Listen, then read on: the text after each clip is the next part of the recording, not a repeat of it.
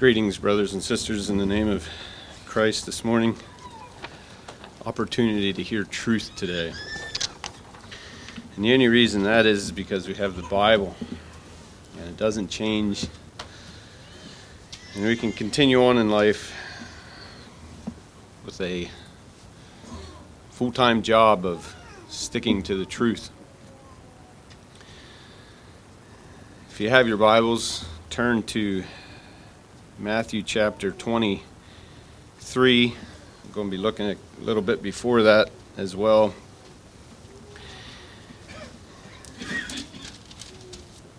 This is a topic that has been a subject rolling through my mind for quite a while. And I never knew quite how to go about it. But as we think of truth, I guess I kind of marvel at how things can kind of work together as we think of our Sunday school lesson. The title that I have for the message is, Am I a Pharisee? So Matthew chapter 23 is warnings that Jesus gave about the Pharisees. But just to get a little bit of an idea of what we're doing here, with why Jesus is saying all that, let's back up to Matthew chapter 21. And we're just going to go through a couple different sections between 21 up through to 23 just to get a setting of what's taking place here. So in Matthew 21, verse 23,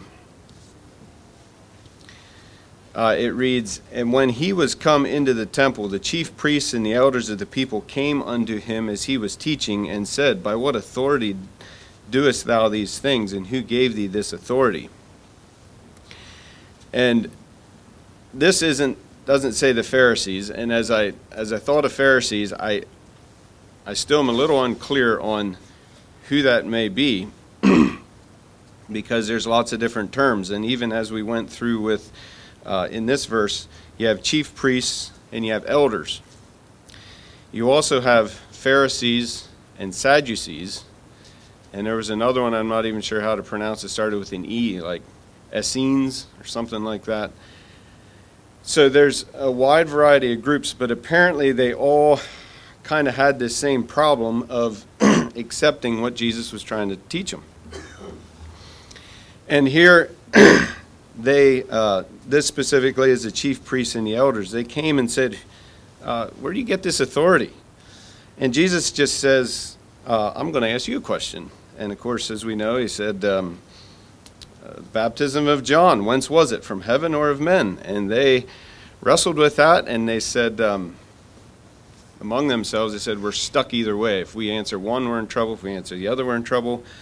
Well, we'll just have to say we don't know. And Jesus also said, in 27, neither tell I you by what authority I do these things.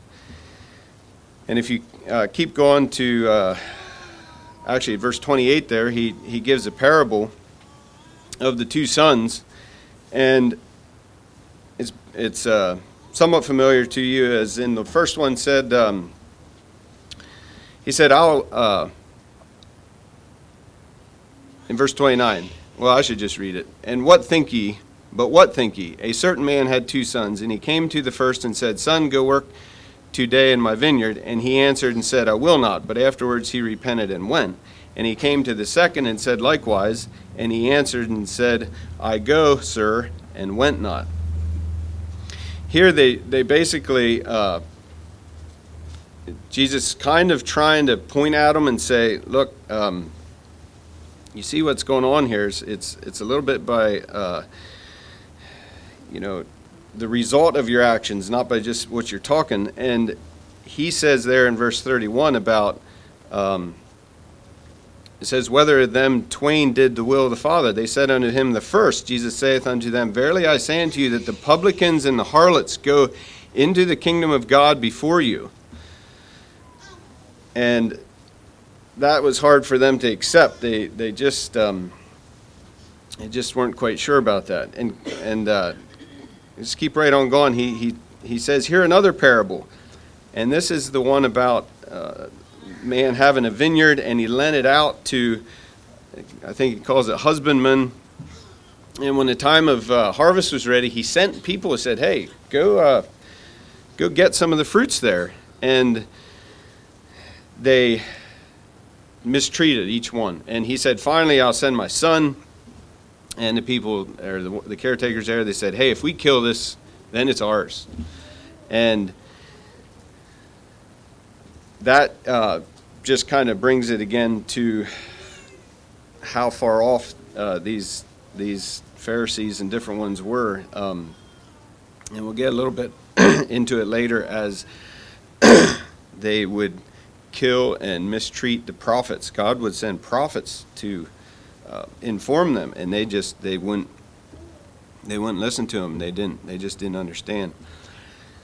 And in verse 43, and it's sort of jumping in the middle of it there, it says, therefore say I unto you, the kingdom of God shall be taken from you and given to a nation, bringing forth the fruits thereof. All these people, the Pharisees and the whole group of them, Jesus is saying, if you can't continue with the kingdom of God, it's going to go to somebody else. And I think they were on the verge here of understanding that. And as you know, the longer it was, the more odds they were between Jesus and the Pharisees. They couldn't. It was just they weren't on the same page, if you want to say. And verse 45 is what I'm trying to pick up as we go through this.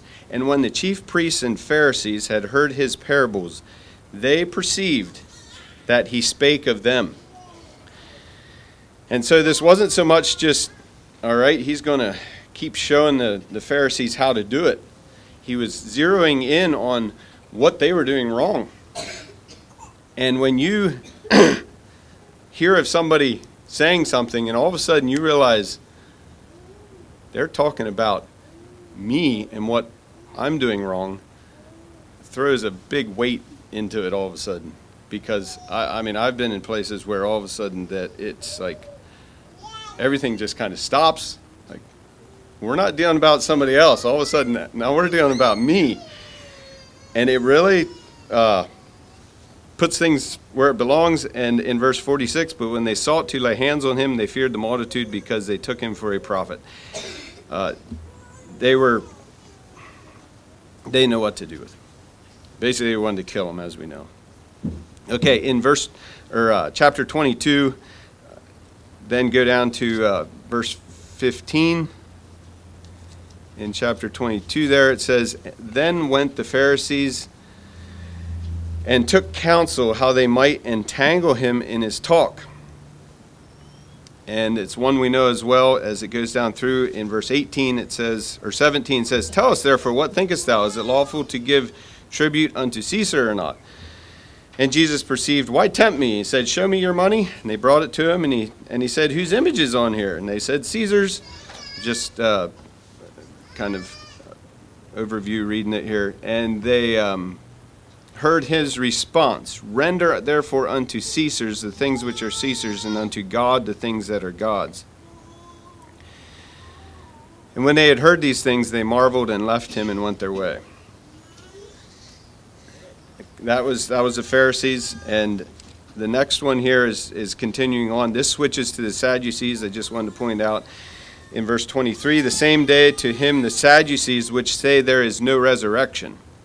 So a little bit of belief difference between all these groups, but the Sadducees, they did not believe in a resurrection. They came with this story, as you know, about this a man die having no children, his brother shall marry his. I should just read it. Saying, okay, verse 24, saying, they came to him, saying, Master, Moses said, if a man die, having no children, his brother shall marry his wife, and raise up seed unto his brother.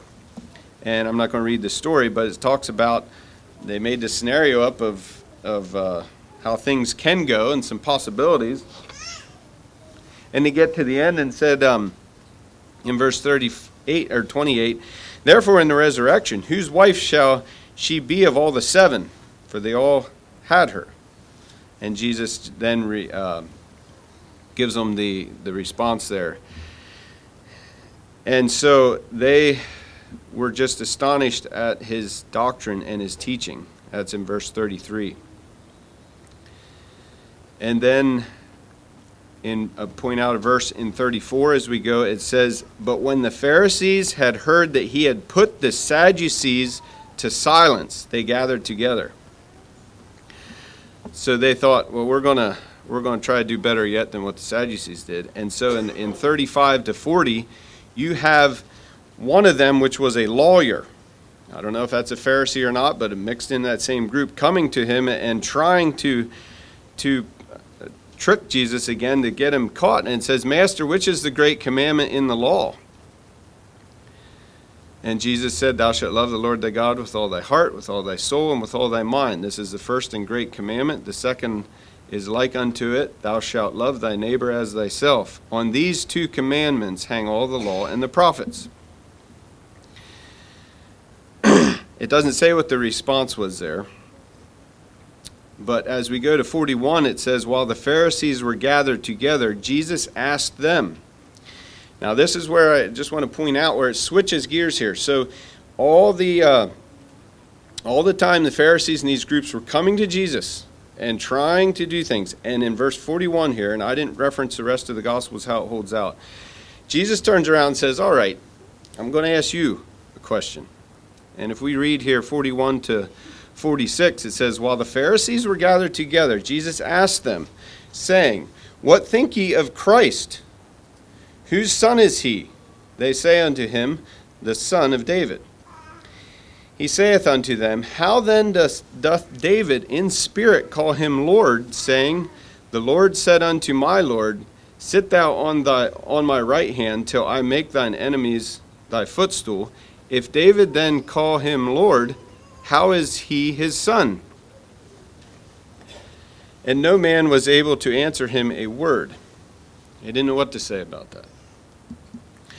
But what I want to bring out yet, right here in verse 46, "No man was able to answer him a word, neither durst any man from that day forth ask him any more questions."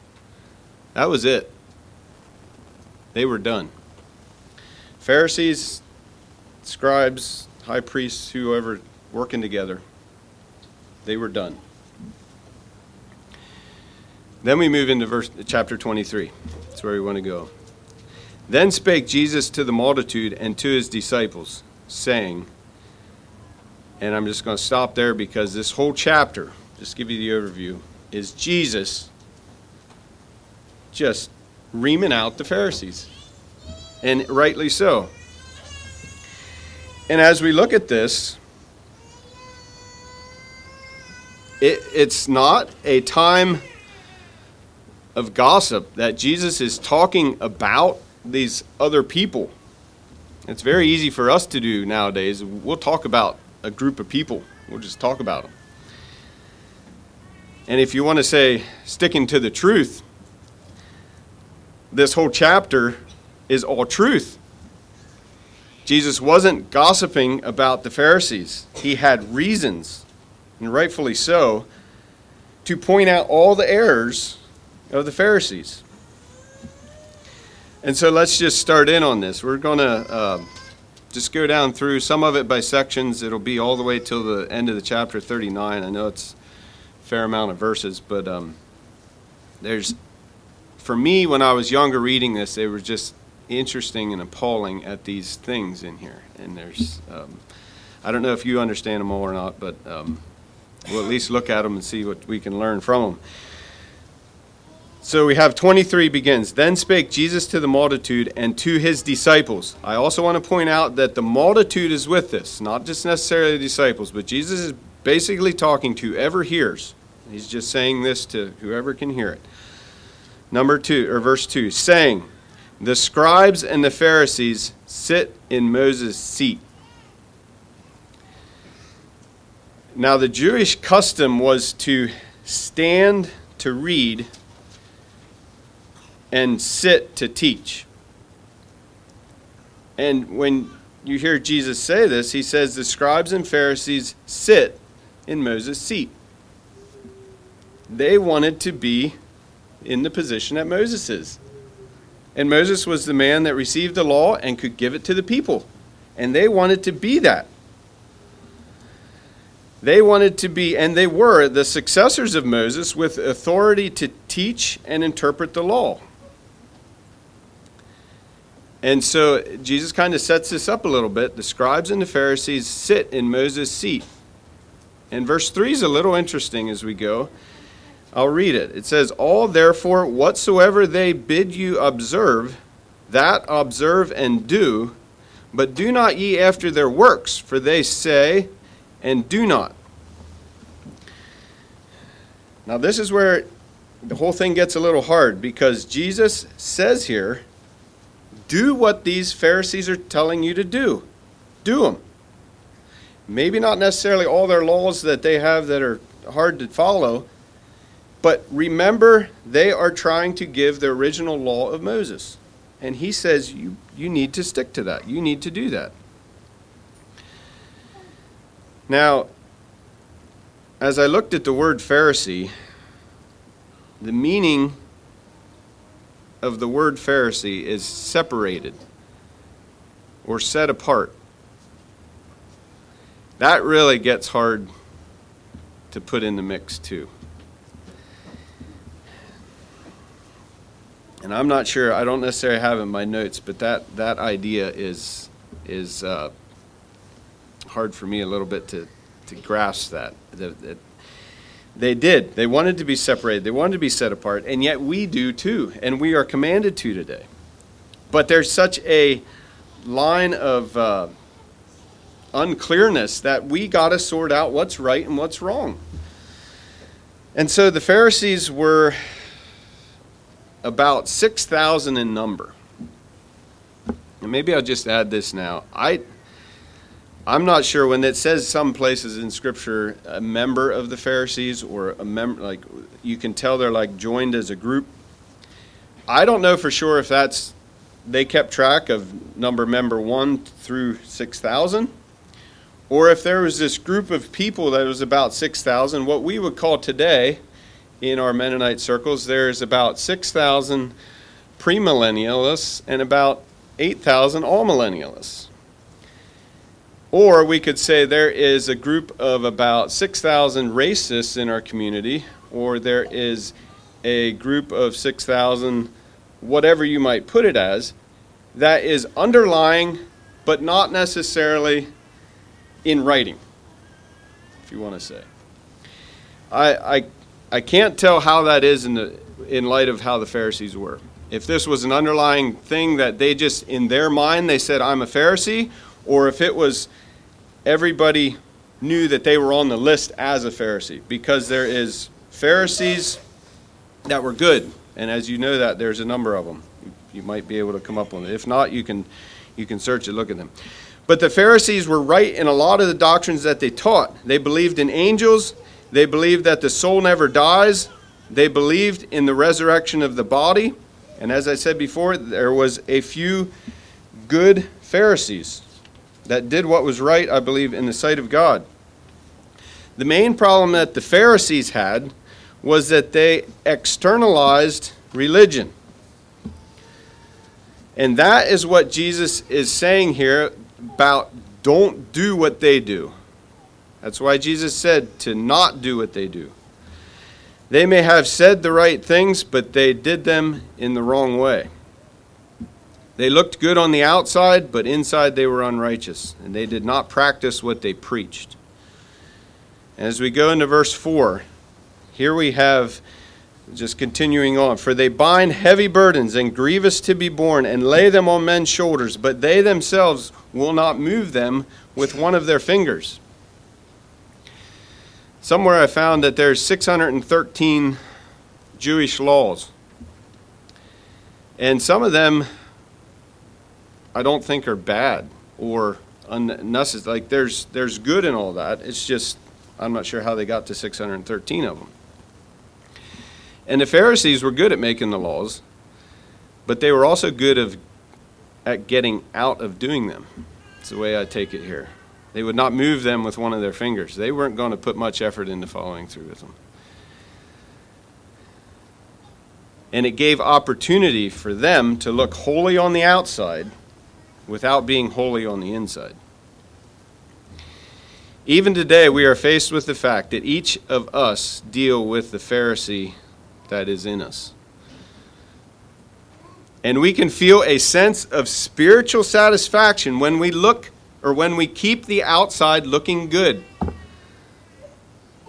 And I'm not sure if that's godly truth.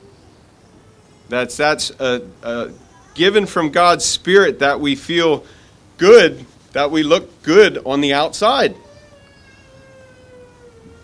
God doesn't look on the outside. He looks on the heart. And remember that there's a little bit of Pharisee in each of us, that we like to look good on the outside. But back up to what Jesus said. He said, don't throw all that out that they're doing. There's value in what they're doing, but just be careful. Okay, verses 5 to 12, just to join some of these together, pull out some front of the verses, different things about that the Pharisees took pride in. So in verse 5, you have, but all their works they do for to be seen of men. They make broad their phylacteries and enlarge the borders of their garments. I don't know if you know what phylacteries are. I did not. They would take little rolls of parchment that were had written down words of the law, and they were worn by the Jews on their foreheads or on their left arm. So you would walk around keeping the old law about keeping God's word on your forehead and on your arm, as the way it's given in Deuteronomy, the old law. And so they did this in an actual way. And if they had, like here it says, make broad their phylacteries. So if you had a bigger one, or a more obvious one, or a better looking one, that just fell right in place with being a good Pharisee. Now today, right away, my mind goes to, oh, all right, so what do we have on? It's like the women have coverings on, and I guess I won't even, you can see what's coming here. The bigger the covering, the better you are. I take that back. That has nothing to do with this here. But it's the only thing I could think of as an external thing that you can kind of go, oh yeah, yep, this is, people notice this, people see this. Please don't take that, you in your own mind, women, ladies, just continue with the veiling that God would want you to do. But the Pharisees did that. And so the next one, it says, they enlarged the borders of their garments. And in Deuteronomy, they had that little bit of tassels or blue ribbon that was a reminder for the law. And they would wear them on their garments. And it says they would enlarge the borders of their garments. And so that just, added to their visual greatness, that, you could see that so-and-so person had this and this is, I don't know, it would have been a very emotional turmoil time, I think, to be just always on edge of what everybody's going to see what you're wearing and doing. I'm just glad we can throw all that out the window and not have to worry about it, because God looks on the heart and not so much on the outside, as we know. Verse 6, and love the uppermost rooms at feasts and the chief seats in the synagogues. They just liked those. The places of honor. The uppermost rooms were at probably at the feast, but then the best seats in the synagogues, we would see it in today's settings of who sits where in church. A little bit of that idea going on. Spiritual ones would maybe sit up front. That's just where the leaders sit. That doesn't mean we're more spiritual, but so-and-so might sit in the back. You could go wherever you want with that. But they knew in the synagogues, like where they were teachers, and when they had worship, they just had that order there that you kind of knew who was more important or who wasn't. They had that place of honor, and it might not all be bad, but they didn't do it in a right way.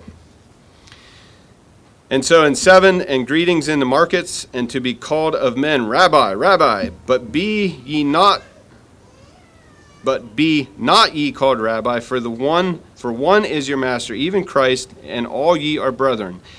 And call no man your father upon the earth, for one is your Father which is in heaven. Neither be ye called masters, for one is your master, even Christ. But he that is greatest among you shall be your servant. And whosoever shall exalt himself shall be abased, and he that shall humble himself shall be exalted. Just simply pointing out, as Jesus observed and what they would do, is these older people, as they walk through, they just loved that when someone would come up to him and say, Rabbi, Rabbi, and that just means teacher or a master is used in there, or a leader, and they just enjoyed that when someone would come up to us. And I could pick on any of you brethren here. You just like it when people come up to you and whoever comes to you thinks you have great head knowledge or understanding of Scripture, and they come to you and say, teacher, can you show me what this means? They just love that. And it does make us feel good when people come to us and ask for things, but they would thrive on that. They just wanted that, can't think of the words, like to be seen, greatness. And as Jesus brought out about humbling and not being, the one that's your servant is the one that's greater, bringing in that principle that we know. But as we keep going down to 13, now he switches a little bit, and he says in verse 13, but woe unto you, scribes and Pharisees, hypocrites. Now this phrase gets used quite a bit through the rest of it. And just going to point out a little bit what he is telling them to watch out for. And the word woe means grief, regret, or distress. It could even mean like you're going to run into difficulties. You're going to be running into, not destruction, but woe unto you, like a warning there of what is to come.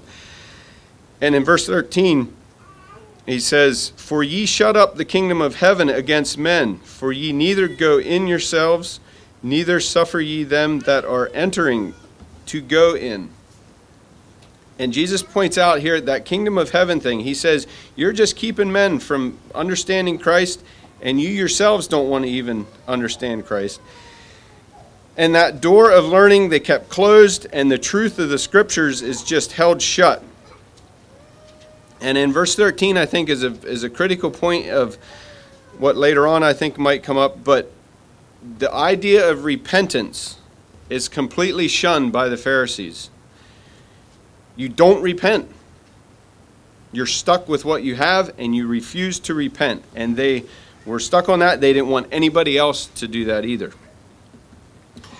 Verse 14 says, woe unto you, scribes and Pharisees, hypocrites, for ye devour widows' houses, and for a pretense make long prayer.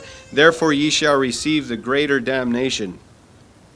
I'm not exactly sure what they did at the widows' houses, but the word pretense in there, if they went to the widows and acted like they were something great and made prayers in hopes that the widows would give them money, it just gives the idea there of a outward appearance again, and to put on a show of being maybe spiritual as they interacted with the widows. Verse 15, woe unto you, scribes and Pharisees, hypocrites, for ye compass sea and land to make one proselyte, and when he is made, ye make him twofold more the child of hell than yourselves.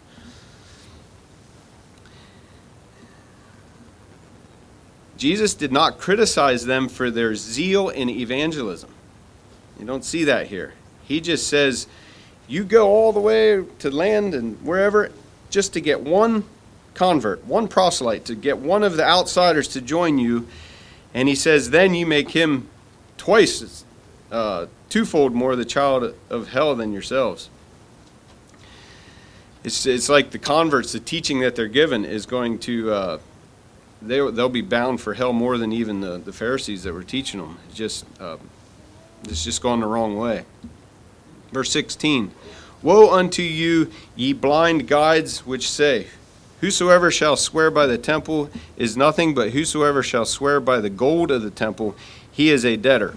And I'm not going to read the next section, but it goes all the way down to verse 20, 2, apparently they had these technicalities, I call it, of if you swear by the altar, then that's one thing, but if you swear by the gold on the altar, that's another thing. Anybody identify with technicalities today? You know people that get technical about things? They did. There was oaths that were binding, and there was oaths that were non-binding, depending on the words, how they said it. And they would either use them for their benefit, whichever way it was. And in verse 19, Jesus just basically says, ye fools and blind, for whether is greater, the gift or the altar that sanctifieth the gift? And there was a couple things in here I didn't pick out, but Jesus is just saying, like, what's it matter? And I don't think oaths can really have technicalities to them in what you're doing. Verse 23, woe unto you, scribes and Pharisees, hypocrites, for ye pay tithe of mint and anise and cumin, and have omitted the weightier matters of the law, judgment, mercy, and faith. These ought ye to have done, and not to leave the other undone. So you were supposed to tithe of what the Lord blessed you with. I don't know the laws very much in the Old Testament, but they would do the outward appearance of everything that yielded abundance or a harvest. They would tithe 10%, down to the herbs. And I'm not sure what these all were used for, but they were just very detailed about it. And Jesus says, you missed it. There's bigger things in this. The weightier matters of the law, judgment, mercy, and faith. Continuing on, verse 24, ye blind guides, which strain at a gnat and swallow a camel. I remember reading this verse for a long time, but I didn't realize till now what it meant. It simply meant that they, in the laws of having to avoid unclean food, were afraid that a little gnat would get in their drink or in their wine, and so they would strain it, however they do it, and pour it through to strain out any little bug or something that might be in there, because they didn't want to eat a mosquito or whatever bug would be in their drink, because then that would be unclean. So they went to great measures to make sure that didn't happen. And I'm assuming people knew that. So-and-so, he strains his wine to make sure there's nothing in there. It's like, you can see this kind of how it would be. But what Jesus meant by you swallow a camel. Now, a camel and a gnat are both unclean things that you can eat. And when Jesus says about swallowing a camel, I don't think it maybe was literally that. I think it was figuratively that you're into all kinds of unclean things. You're just not getting it. I have down here, conscientious in small matters, but careless in great matters. Verses 25 to 28.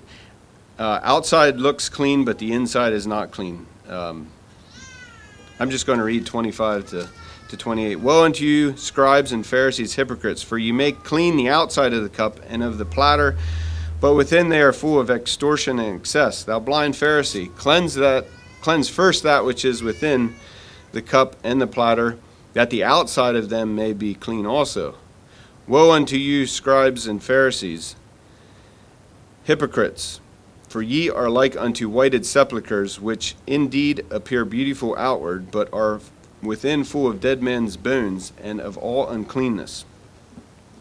Even so ye also outwardly appear righteous unto men, but within ye are full of hypocrisy and iniquity.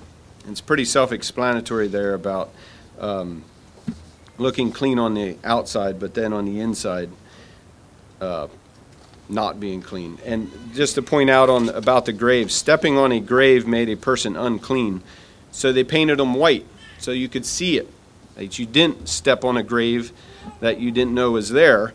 They wanted to point them out, and so they painted them white to make them visible. But again, Jesus is pointing out they appear clean on the outside, but spiritually dead on the inside, and full of dead man's bones. It's just not very clean. Verse 29 to 32. Just going to read them quick. Woe unto you, scribes and Pharisees, hypocrites, because ye build the tombs of the prophets, and garnish the sepulchres of the righteous, and say, if we had been in the days of our fathers, we would not have been partakers with them in the blood of the prophets. Wherefore be ye witnesses unto yourselves that ye are the children of them which killed the prophets. Fill up then the measure of your fathers.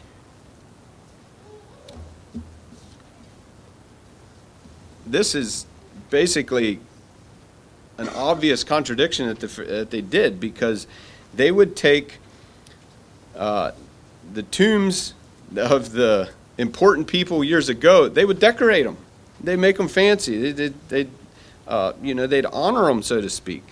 And if they need to build a synagogue, they would maybe build it close to the tomb of a prophet in a way of honoring them. But Jesus says, you're the children of these people, and you killed them. Now you turn around and honor them. It doesn't make any sense. And like I say, Jesus pointed out that the sons of them that killed the prophets. And verse 32 says, fill up then the measure of your fathers.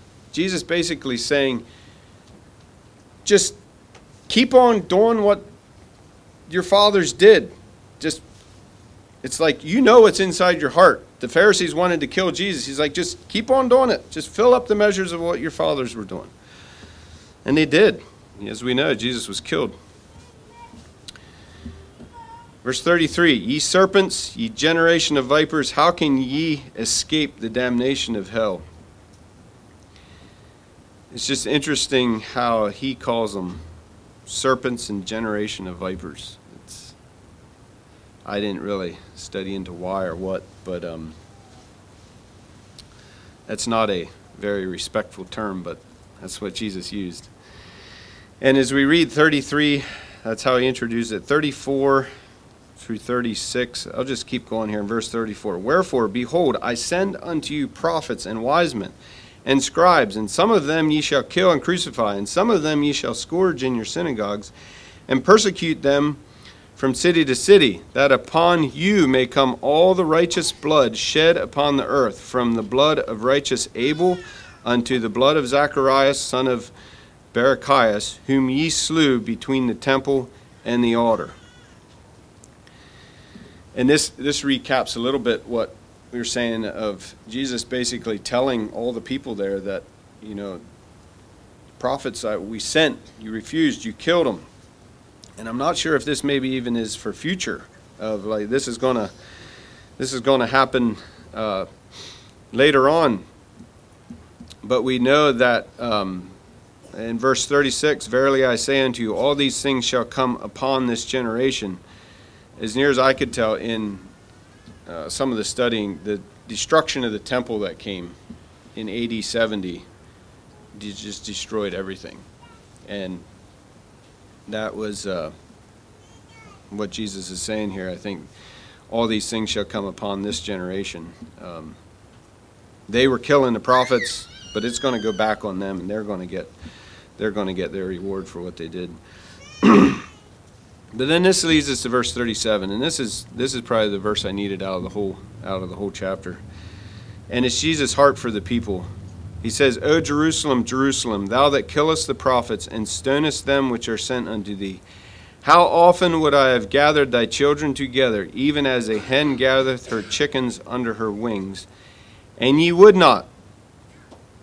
Just read the last two verses. Behold, your house is left unto you desolate. For I say unto you, ye shall not see me henceforth, till ye shall say, Blessed is he that cometh in the name of the Lord. You see all these things that Jesus pointed out, and he turns around in 37 and says, I wish they would have came to me. And in Luke 19, 41 and 42, it may be a different setting, but he wept over the city. It emotionally came upon him of the people that would not listen. They wouldn't get it. They just refused to understand the truth, if you want to say. And I can, for myself, can I see the pain in these words that Jesus says here? I would have gathered thy children together, even as a hen gathers her chickens under her wings. He wants you and I today to not be Pharisees and to want to come to Jesus. That's basic, and we know that. But we need to be the opposite of the Pharisees and to always be desiring to be under Christ. And the Holy Spirit helps us desire that close relationship with God. Verse 38 says, "Behold, your house is left unto you desolate." There was some reference to the fact that, it could be taken this way, that the house, if you want to say the church, is left desolate. God said, my Spirit is leaving. He's like, you are desolate. You are by yourself. I am not going to be with you anymore. And then in 39 he says, "For I say unto you, ye shall not see me henceforth till ye shall say, Blessed is he that cometh in the name of the Lord." So how much do you want to be in communion with Christ this morning? Jesus will always be a little bit ahead of you and want you just a little bit closer. He wants you under his wing just a little bit more. And sometimes we don't want to at times. Some practical pointers, just a couple things here, not very much. Kind of in overview of all this, one thing I came out, somebody said, it's very sinful to give counsel to others and refuse to take it yourself. Be very careful of that. That is a Pharisee. It was also a leading aim of the Redeemer, of Jesus Christ, to teach men that true piety consisted not in forms, but in substance, not in outward observations, but in an inward spirit. And you see that when Jesus says, "Come unto me in spirit." Come, be under me, be with me. Here's my point about repentance. John did not baptize the Pharisees because they failed to give any evidence of repentance. And it goes hand in hand with the Pharisees refused. They refused to turn from what they were doing, to repent and to follow Jesus. And John just says, you'd have to study it a little bit. It doesn't say it specifically, but it talks about the Pharisees refusing to repent. And are you repenting? Am I? Do we continue to repent and to be coming to Christ? And another one is not given in this today, but in the scripture here, but as I thought about throughout the Pharisees and all their dealings and what they did with Jesus, I think you'll understand when I say this. It's not, Scripture gives indication otherwise, but I would like to say that anger is a sign of being a Pharisee. Now, Scripture does allow us to be angry, but when you are continually bucking against things and things are making you angry and things are making you mad, that's the way the Pharisees were. And Jesus does not want us to be that way. He wants us to surrender, to give in, to understand. It's like, what would be making you angry? Why would you be up against it all the time? And another one here, we want to live a separated life. We want to do what the Pharisees were doing. But it must be grounded in the truth of the Bible. And I don't know, the Sunday school lesson came out that way, and I kind of failed to look at the Sunday school lesson, but that's just what it is today. We need to be grounded in the truth of the Bible. Now, for closing, I found some interesting, it's called the Talmud. It's a collection of Jewish law and tradition, and I'm not familiar with it very much. But it says in there were 7 kinds of Pharisees. And I would point out that you do not want to be 6 of them, but the last one is good. So I'll just give you a warning there. This will pretty well be in closing as we get to the 7th one. This said the first Pharisee was a Shechemite Pharisee. He kept the law for what he could get for himself. And you go back and read, there's reference to it way back in the Old Testament, what, I want to say Judah did something so he could get what he wanted. Second one, the humbling Pharisee, who to appear humble always hung down his head. Number 3, the bleeding Pharisee, who in order not to see a woman walked with his eyes closed and thus met with wounds. And number 4 is similar, the mortar Pharisee, who wore a mortar-shaped cap to cover his eyes that he might not see any impurities or indecencies. Number 5, the what am I yet to do Pharisee, who not knowing much about the law, as soon as he had done one thing, asked, what is my duty now? And I will do it. Now it might not be so bad, but more the idea of I did my job. That's it. I'm good. A selfish point of view. And number 6, the Pharisee from fear, who kept the law because he was afraid of future judgment. And there could be some good in that. But we got to move beyond fear. We're not motivated by fear. We need to be motivated by love. And the last one, the Pharisee from love. It's kind of building up to that. And it says, who obeyed the Lord because he loved him with all his heart. And that's where it comes down to today. It's how much do you love Jesus? Or how much do you want to be a Pharisee? There's not really room for both. You're kind of one or the other. I mean, you might get mixed in between some. But that's my challenge as we think of in verse 37. O Jerusalem, Jerusalem, thou that killest the prophets and stonest them which are sent unto thee, how often would I have gathered thy children together, even as a hen gathereth her chickens under her wings, and ye would not. We're not the ones out there killing prophets today. I understand that. But there's still a temptation inside of us to just refuse that, what Jesus would want, close communion, so that we would be, as this says, the Pharisee from love, who obeyed the Lord because he loved him with all his heart. That's what I want to leave with you. As I thought of Pharisees, there was kind of a lot of different ways we can go, but I think the biggest thing that that struck me was that word means separated. It means set apart, and how Satan just loves to confuse us. But as we look to God, as we love him, he'll give us the truth, and we can live in peace and joy when we're in harmony with